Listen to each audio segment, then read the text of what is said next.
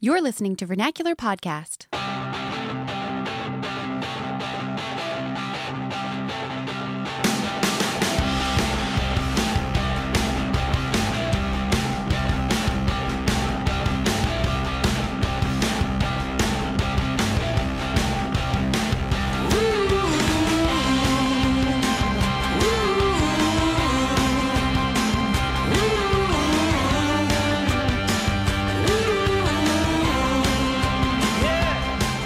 Hello and welcome back to Vernacular Podcast. This is Season 6, Episode 9. I'm Zach. And I'm Sally. And today we're here with Dr. Will Bryan, the newest faculty member of the University of North Carolina, Charlotte. Congratulations, Will. Thank you. I think I'm tied for newest, by the way. Oh, tied for newest. Well, one of the newest. Okay. The newly christened assistant professor of mathematics there. And he's taken that position from his previous post in Waco at Baylor University. And if you've listened to our podcast before, you'll recognize him because he's one of our contributors. So this is not the first time he's been on, but we wanted to have him on for the first time in a while to pick his brain because he's a smart guy. We call him the professor. But anyway, Will, welcome to the show. Hi, thank you. Glad to be back. Always glad to be on the show. We're always glad to have you, man. And we're excited to talk today about this book that you told us you recently read. The book for our audience out there is Physics of the Future by Michio Kaku, who is a professor of theoretical physics, I think is his title, at the City University of New York. And I think it's the City College of New York. I'm sorry, City College of New York. And the book is basically an exploration of how Dr. Kaku thinks the science that develops over the next 100 years will change the way the world works, hence the title, Physics of the Future. Will, since you recently read this, can you give us a more detailed summary of what the book's about? Sure. So Professor Kaku in this book tries to go into a detailed account of what he thinks the world will probably look like in the year 2030, and then the year 2070, and then the year 2100. He goes through a couple of different categories. So he talks about what artificial intelligence will look like, what medicine will look like, what computers will look like, a couple other things, all in those various periods of time. So sort of the near future, the not so distant future, and then the distant future. And he says in the introduction to the book, something that I really like about this book, that he is trying to avoid being overly speculative. So he's basing these ideas on existing science, on nascent technologies that are not yet developed, but that could be very soon, and on interviews that he's had with over 300 leading scientists, thinkers, inventors, entrepreneurs about where they think they're headed in the next couple of decades. So there's a lot of data and a lot of research that went into this. It's not just, hey, he's a smart guy and he sat down and tried to figure out what might happen in the next couple of decades.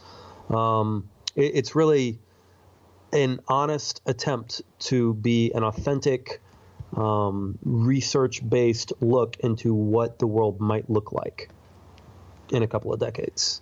And one of the things that I appreciate about Dr. Kaku's work is that he seems to be a scientist who is a deep thinker. I mean, what I mean by that is that he's not just focused on doing research in his field, but he's interested in sort of synthesizing research across fields. So I should have mentioned this is his 8th book, by the way. And previous titles that he's done have been called Parallel Worlds, which was basically a dissertation on higher dimensions and the future of the whole cosmos. Also Physics of the Impossible, in which he tackled topics like teleportation to look at their feasibility. The Physics of the Future was his second most recent installment. Most recently in 2014, he wrote a book called The Future of the Mind. So again, definitely getting out of his specific field of formal expertise in the theoretical physics, and sort of synthesizing other research that's going on in the scientific realm to talk about what the future will look like. So I guess a first general question to you as you've looked at the book, how realistic of a look do you think his view of the vision is? What do you agree or disagree with? Well, I think the answer to that depends in part on what you mean by realistic. So obviously, when you're trying to predict what the future is going to look like, there's a lot of uncertainty. So he does, for the sake of concreteness, paint a very specific picture of what he thinks the world could look like. But he does qualify that by saying a lot of what I'm saying here is probably wrong, but the broad outlines are probably not. And each of these little things that I'm looking into is possible and maybe even probable, but the sum of them is, of course, highly improbable because it's impossible to know everything that's going to be happening in the next 90 years or 83 years.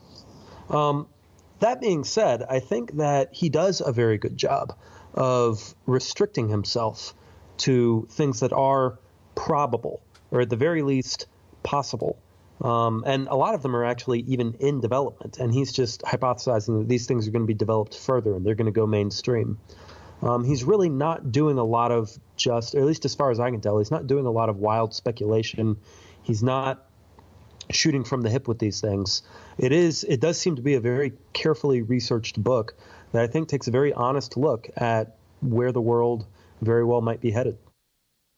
Do you think that Kaku's vision is primarily optimistic or pessimistic? I read one review of his book that basically said that it was kind of dark and depressing and you needed to pick me up after you read it because it just seemed like the world was going to hell in a handbasket, if that's the right metaphor. So what do you think? What was your reaction when you read it? Well, I've never met Professor Kaku. I would imagine, though, just from the tone of his book and the way that it's written, that he would describe himself as being optimistic here. He's imagining a future in which humanity continues to improve itself, in which technology grows and grows and grows and grows every decade. He's not including any major setbacks that halt or reverse this sort of progress for a time, nuclear war, global scale natural disasters, whatever. So there are aspects of optimism there. There's also, stuff about how he thinks we're going to be living much, much, much longer, 2-3 times the current lifespan of humans. Things about how we're going to have computers wired directly into our brains, how we're going to have constant access to the internet through contact lenses that we wear. Now, whether or not you think these things are good, he seems excited about them. So again, I think he would call himself an optimist in these regards. For my own part, I'm not sure I want contact lenses constantly connecting me to the internet. I'm not some other things make me nervous as well. For example, artificial intelligence. There's been some stuff in the news lately. I think Elon Musk has made some comments. Yes, he has. About how concerned he is about artificial intelligence. And frankly, I don't think he's wrong. I don't think these concerns are overwrought. It's not clear to me how far we are from machines that are self-aware, that have wills of their own. It's not clear how far we are from that, but I do think that is in our future. What else isn't clear is what will happen when that time comes. We don't seem to have a plan for how to deal with that, but it does seem like the sort of thing that could go very wrong if it goes wrong. So maybe Kaku should have been more pessimistic. Maybe that guy's reaction in the review, I think it was New York Times, is the way that we should be feeling when we're listening to him expound upon what the future is going to look like. Right. I mean, maybe there's a middle ground, though, right, where you obviously don't want to be a Luddite about everything and rejecting new technology for the sake of new technology. So I think maybe we can look at the possibility of wearing internet-connected contact lenses all the time. And see the pros and cons. Yeah, critically evaluate why that might not be a good idea, but also see what could benefit, and maybe there's a middle ground to be had there. I mean, and then something like artificial intelligence, so certainly I'm not as versed on the science as you are, Will. I'm not as versed on the state of the art as Elon Musk is, but I do share both of your concerns with artificial intelligence. However, I also see potential upside for using it to do things like conquer diseases and conquer challenges that we haven't been able to figure out yet. So again, maybe there's a middle ground. I mean, and what Elon Musk has proposed is certainly not a blanket ban on AI research, but just regulation on it to make sure that it's done well and done responsibly. Right. Yeah, I think he's talked about early stage regulation, which is unusual, exactly, but perhaps in this particular realm, not uncalled for. Yeah, and don't get me wrong. I think a lot of the advances that Kaku talks about in this book would be wonderful things for humanity, especially in the section where he talks about possible medical advances. He envisions toilets that can analyze your excrement for signs of disease, scanners where you can touch your cell phone to your body or your whatever it is, if it's not a cell phone in 50 years, but some personal device to your body, and have it analyze immediately the electrical impulses going on underneath your skin, your blood pressure, your pulse, whatever. We can catch diseases in the home. He was imagining MRI scanners the size of coffee cups so that doctors can use those in more settings, and they can be more portable and more widespread. There's a lot of things that seem very, very, very good if only we could make them happen. And frankly, I think that's what history has shown us about technology. There are some things that might have impacted us negatively. There are some things that we might say are bad, but on the whole, it's been good for us. So when this book first came out, The Economist reviewed it, and they criticized Dr. Kaku for what they called it being complacent in what you actually pointed out that you appreciated about the book earlier, that he predicted technology based on what we know now. In other words, he looked at the state of the art as current technology has things on all of these topics and extrapolated from that where we could be in 100 years. So he didn't make any predictions about revolutionary leaps in scientific thinking. So just like a war theorist in 1850 couldn't have seen the development of the atom bomb, or a physicist in 1920 didn't foresee quantum mechanics, Kaku is not making any sort of a prediction about that sort of revolutionary leap. And you called this out as something you appreciated about the book, but what do you think about The Economist's critique that he should have maybe been a little more revolutionary in his thinking? Yeah. Well, I think that's just not the project that he undertook here. That's more the realm of science fiction, I would say, than the sort of book that he was trying to write. So I think what Kaku was trying to do is say, this probably will happen, where this ranges over 50 different things, some of them amazing, some of them frightening, some of them, kind of expected, to be honest. It's a whole other matter when you start thinking about not only what probably will happen, but what we just can't quite rule out as impossible, which I think is maybe more what you're talking about. That's interesting writing. It's just not what he's trying to do. And I think it would be unfair to expect him to really attempt any sort of exploration of what science or physics could look like by the year 2100. Obviously, if he could anticipate scientific revolutions 50 years in advance, he would simply, initiate the revolution, right? Yeah. It's like, let's just wait, and in 50 years we will know this new thing. Right. Yeah, I would think it would make his writing a lot less credible. And yeah, I think you're right that if he had gone that route, then we would be talking about science fiction instead of actual research. Right. I can go read Isaac Asimov on a different day. That's just not what this book is. Right. I think that for the project he's undertaken, the way that he's chosen to do it is his methodology seems to me like a good methodology. The restrictions that he's made are, I think, the restrictions he needs to make in order to write a book that is making safer bets. Yeah, and I think in that way taken seriously by the scientific community. Yeah. Yeah, absolutely. I think that whether or not all of these claims come to pass, and surely not all of them will, but whether or not even most of them will, I think it's hard to point to any one of them and say, well, that's just silly. That couldn't happen. Right. Sure. Whereas, he could speculate about, well, maybe we'll have teleportation by the year 2080. Well, who knows? Maybe, but it doesn't seem that way. Right. And right. I think it would be kind of senseless to speculate on that in a book like this. Yeah. Okay, well, here's another critique, and this kind of takes us into the realm more of, philosophy of science. But Brendan Fott, I'm not sure how you pronounce his last name, with the New Atlantis, he said basically that Kaku was fundamentally misunderstanding the aim of science, or as he called it, the nature of the scientific enterprise. And for Brendan, he said that he believes the aim of science is knowledge and understanding, which includes knowing when and how to limit our exercise of technology, knowing how to use technology prudently. And he says that Kaku misidentifies this aim, and that Kaku believes that the aim of science is power over nature in order to achieve greater technological progress. So more simply, Fott mentions Francis Bacon, who spoke about the difference between science being light-bearing or fruit-bearing. And light-bearing meaning we're focusing more on shedding light on nature, and fruit-bearing focusing on the fruit of our efforts and technological progress. So not that it can't be both. Brendan pointed out in his review that you can have a light-bearing science that is also fruit-bearing, but the light-bearing aspect is a necessary precondition for the fruit, and Kaku misses that necessary precondition. So what do you think about that critique?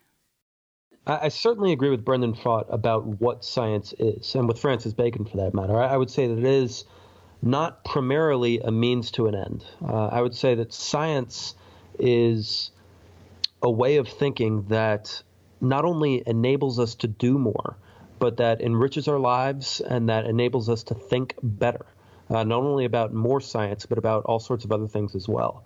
So it's a beautiful thing that I think should be woven into the good life. And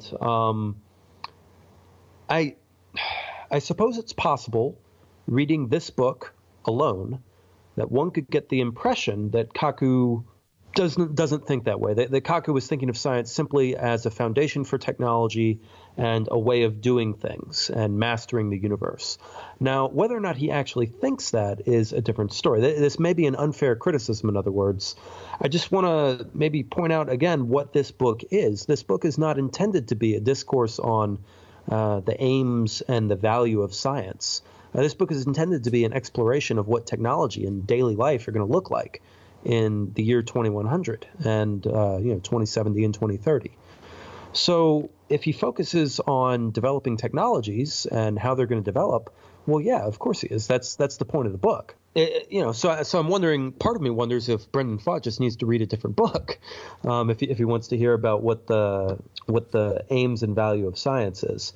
Yeah, this kind of reminds me of our, sorry to interrupt, but it reminds me of our conversation with Chandler Ride in our last episode when he was not talking about science, but talking about movie making and films, and how when you're criticizing a work of art, such as a film, you have to first consider what was the film director or the screenwriter intending to do and criticize it on those terms. Yeah. Otherwise, it's not really a fair critique.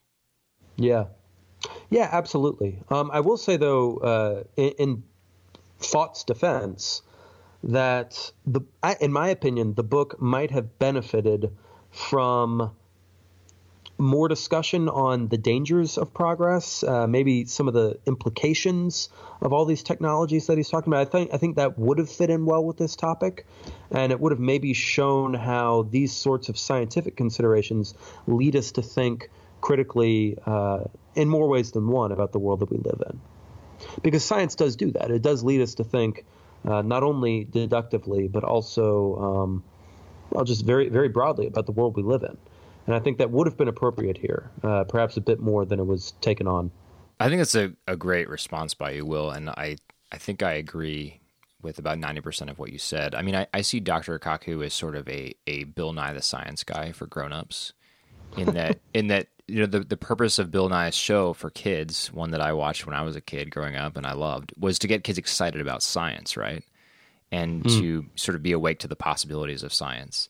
And I'm sure there are a lot of kids today who are involved in the scientific pursuits who did that because Bill Nye sort of gave them something to be excited about when they were young. And in the same way, I think Kaku is trying to awaken adults to the possibilities of science and to get them excited about what should be there. But like you said, I also think that he should be maybe a little bit more careful, because there's something pretty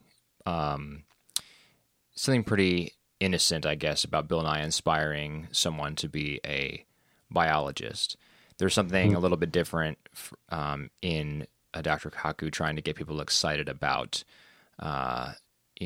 having basically full access to edit their genetic material. And so I do think the book, well, having not read it, but based on the description of it that you've given and the reviews I've read of it, I think that it would have benefited from a little bit more of an examination of those questions. So I guess basically answering the technocratic imperative question, just because we can do it, does that mean we should do it? Yeah, with some of these things more than others, I think that's a good question to ask.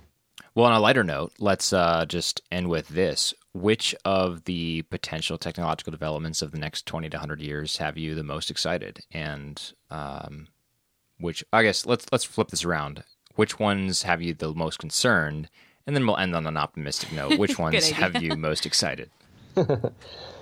Well, as for what has me most concerned, I already mentioned that I do share some of the concerns that have been voiced by, I'm not alone here, right? Elon Musk, sure. Stephen Hawking, some of these celebrity thinkers. Yep. I do share some of those concerns concerning artificial intelligence. It reminds me of, to make an analogy to politics, it reminds me a little bit about the situation we're in right now with North Korea.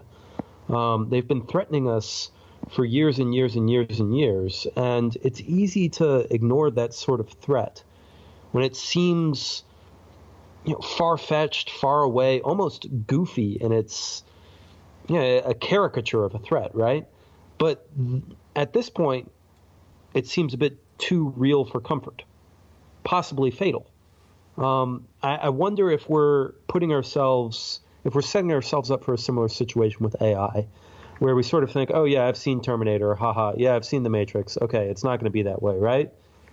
And then we keep on telling ourselves that, and I'm just not sure whether or not in 30 or 40 years we won't get ourselves into a position where things are developing faster than we've set ourselves up to be responsible for. Yeah, and for me, when I think about AI, my primary concern is not Skynet or an iRobot type situation, although I suppose that's certainly possible. To me, the more proximate threat of AI is having employment supplanted by computers, because right. We've definitely seen robots take over manufacturing jobs, because you can throw a robot on an assembly line and it can work around the clock. You don't have to pay it like a shift worker, and it can do often a more precise job than a human's hands can. So we've seen that already, but what about an era in which we don't need consultants to consult Fortune 500 companies anymore, because computers can in a more agile way comb through the big data that consultants now use to advise companies on making decisions? What about a world in which we don't need many in-house counsels anymore, because we have artificial intelligences that can comb through all relevant case law in a matter of seconds and spit out legal recommendations and briefs for the company? So I worry about a world in which the whole labor structure is totally flipped on its head, and lots of people are out of work and not paid and not able to provide for themselves and their families. Absolutely. I mean, that's another thing that I'm very wary of, whether it's through artificial intelligence or just through the steady progress of automation in all sectors. We haven't really figured out yet, I think, as a culture, what to do with all of the jobs that are being lost to automation and to technology.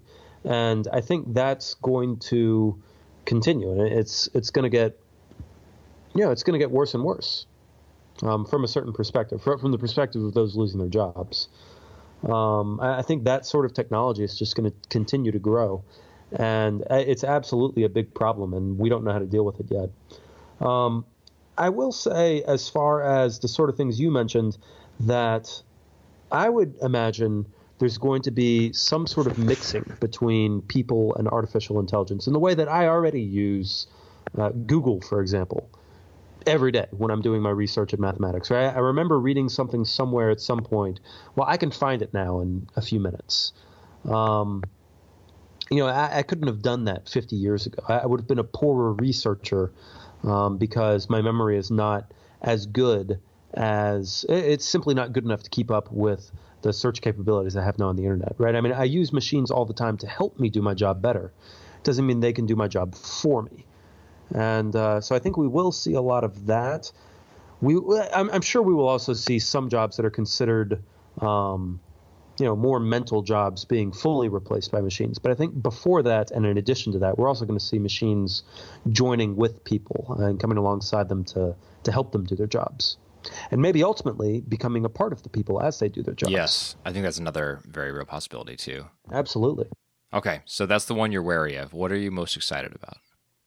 Oh, lots of it. I mean, really, Zach, you have to read this book because one thing that I love about it, it's a page turner because it is all so exciting. You know, you read about what computers are going to look like, or, you know, what they could look like in the year 2070, the year 2100. And it's just amazing. And then you go to the next chapter and it's about artificial intelligence. You read about what that could look like in 60, 100 years. And it's fascinating stuff. So anyway, I'm excited about lots of it, but let me mention a few things that I'm particularly excited about. I am really excited that we seem to be looking into space more recently. We've discovered hundreds of exoplanets in the last decade. We keep on looking for forms of life on some of those planets. I think we're going to find it. I think it's almost inevitable that we're at least going to find microbial or plant-like life on some of these planets. I think that's fascinating and incredibly exciting. I want to see people go to Mars. I want to see near-Earth space travel become commonplace. All of these things are very exciting to me and could happen within our lifetimes. So I think that's really great. I'm excited about the possibility of reviving extinct species. I think it would be very cool to go to the zoo in 50 years and see, in addition to animals that I don't encounter because they live in Africa, animals that I don't encounter because they lived in the Jurassic period. Yeah, Jurassic Park, That man. would be amazing. I want to make it a reality. Yeah, I mean, you know, You've at seen least the movie, right? The You know first that 20 doesn't minutes end of the well. movie. Let's make that a reality. Yeah. Well, actually, though, I mean, I don't know if Kaku mentions it in his book. I can't remember, but I did read somewhere else recently that there are a couple of teams that within a few years are attempting to incubate a woolly mammoth inside. Whoa. Yes, I've read this. That's crazy. So we could have woolly mammoths on the Earth again in about 5 years, which I think is fantastic. I think that's great that we can bring back extinct species. It's very cool. I'm also selfishly excited about driverless cars because I was thinking I of don't that like road too. tripping. Yeah, Yes. I'm very excited about that. I That'd be want great. to get in the car and read a book and drink some coffee and Look out call the that my commute. window. Yeah, Yeah. exactly. That would be fantastic. Well, I think And not to mention. Sorry, go ahead, Zach. Well, I was just going to say, I was thinking today about how when we talk about driverless cars, we picture the cars like almost like the Google driverless cars look now, or the Waymo, whatever it is. They look like Priuses, right, with some cameras on them. But having driverless cars really changes the form factor for what the car could look like. So you could just be climbing into like a box, and it could just be a furnished room inside with some nice Absolutely. lounge chairs. You know, you strap on your seatbelt. For the worst case scenario, but then you can have your coffee makers in there and your newspapers, or I guess it would be like a tablet, right? But Yeah. more back of a limo than exactly, front of a Yes. Prius. Right. Yes. Yeah. That sounds Yeah, and great. in addition to that, I mean, you know, we're just mentioning the convenience of it. There are close to 40,000 people that die every year in the United States alone in automobile-related Right. accidents. I mean, we could cut that number by a factor of 100 if we no longer have drivers who are impatient, distracted, drunk, texting. I mean, you name it, right? Well, and so I think how think much stress driving causes people, even people who are following all the rules. that's a good point. That, I mean, stress is a huge problem. And maybe if we were no longer stressed about our commutes, then that would help a lot. absolutely. But speaking of flipping employment, I mean, all the bus drivers and taxi drivers and Uber drivers who are on the road now, Yeah. out of a job. Yeah, that's true. Also true.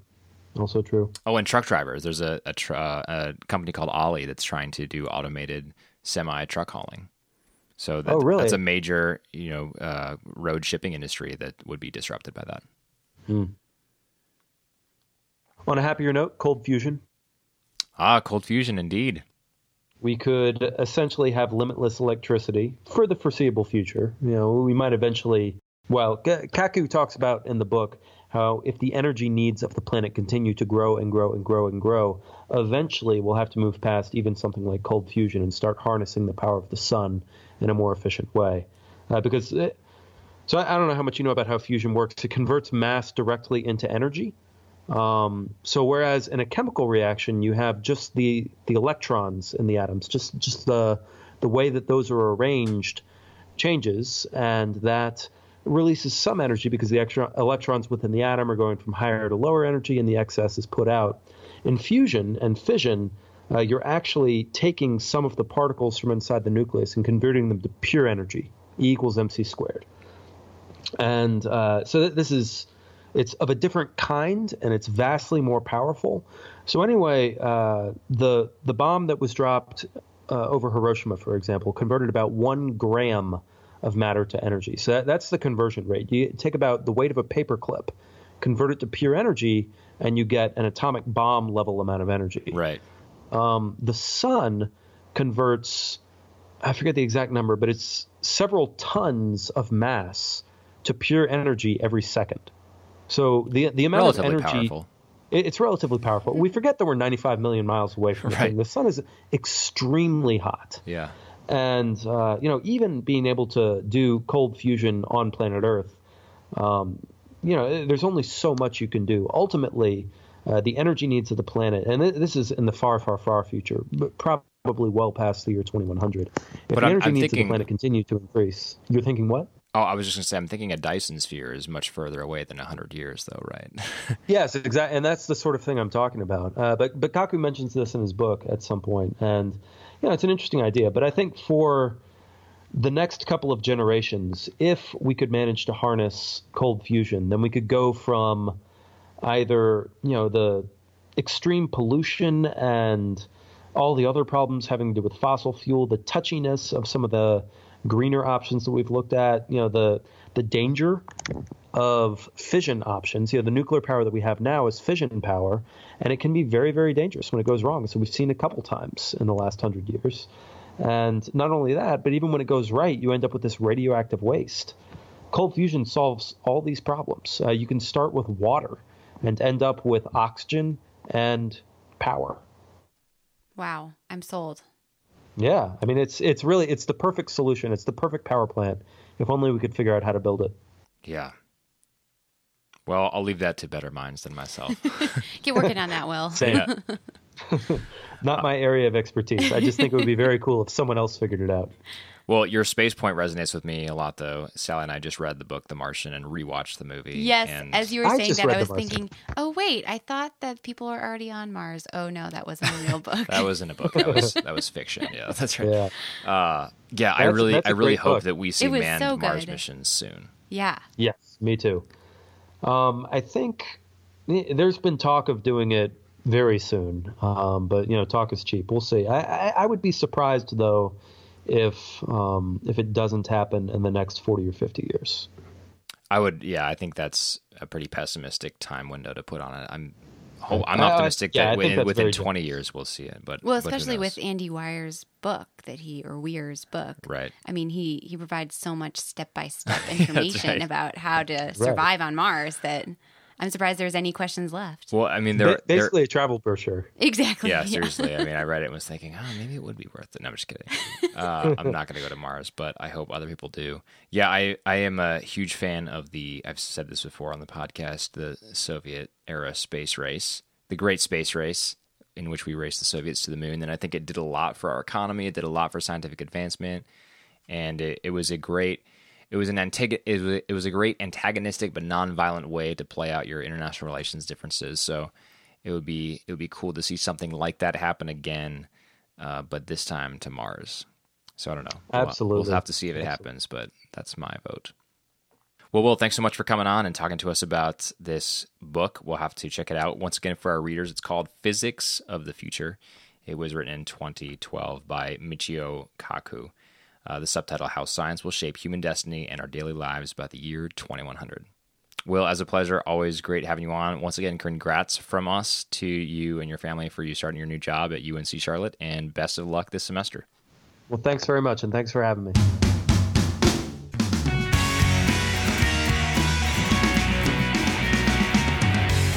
All right, take 5. That's right. We are back to wrap things up with episode 9 of season 6. And Although it may seem like it, we did not actually just finish recording with Will. no, it's been a while and it took us a while to warm up again. Yep. And we just spent about 15 minutes listening to GarageBand interludes. That's right. So- We're trying to select music for our next season of Vernacular Podcast, and we're thinking about making the whole season elevator music themed. Yeah, or electronica. Just Always like a good smooth choice. jazz. Or at least doing one episode where it's all EDM, just electronic dance music. We think that'd be pretty cool. We need to do an episode that's just very dramatic, where we can use all of the like High Seas, Voyager music. Yeah. Or the stuff that sounds like it belongs in the closing credits of Saving Private Ryan. Yeah, or Pride and Prejudice, when Mr. Darcy and Elizabeth are like running to each other in an open field and embracing. Right. Did that actually happen though in the book? No, but something like that. Oh, okay. Yeah. So like a romantic movie. Where, a really over the top romantic movie. Yeah. Yeah. So just brace yourself, I guess, is what we're saying for the next season of Vernacular. It's gonna be a lot of fun. Upcoming, yeah. But we're not done with the season yet. We still have one more episode to come. And in the meantime, you can follow us on Twitter at VernacularPod and Instagram at VernacularPod. You can also go to our website at vernacularpodcast.com and check out our Patreon page at patreon.com/vernacular. Special shout out to Lauren, who reached out to us last week to tell us how much she enjoyed our interview with Margaret Perry. We talked to Margaret in season 3, episode 5. And had a great conversation, and Lauren said she really enjoyed it. So thanks so much for listening, Lauren. Yeah, that was one of my favorite episodes as well. And several people have actually mentioned that they really enjoyed that episode, which is good because Margaret is returning for our season finale next week of season 6. So tune in next week to hear Margaret talk more about food. And like I said, the first time we interviewed her, season 3, episode 5. So if you want to go back and check that. Sal, I'm surprised you said that was your favorite episode. I feel like I can't really say any of these episodes are my favorite. I said one of my favorite. No, they're like all of our little children. Exactly. I was going to make that joke. You I know. Oh, man. Yes. No, one of my favorite. I love them all equally.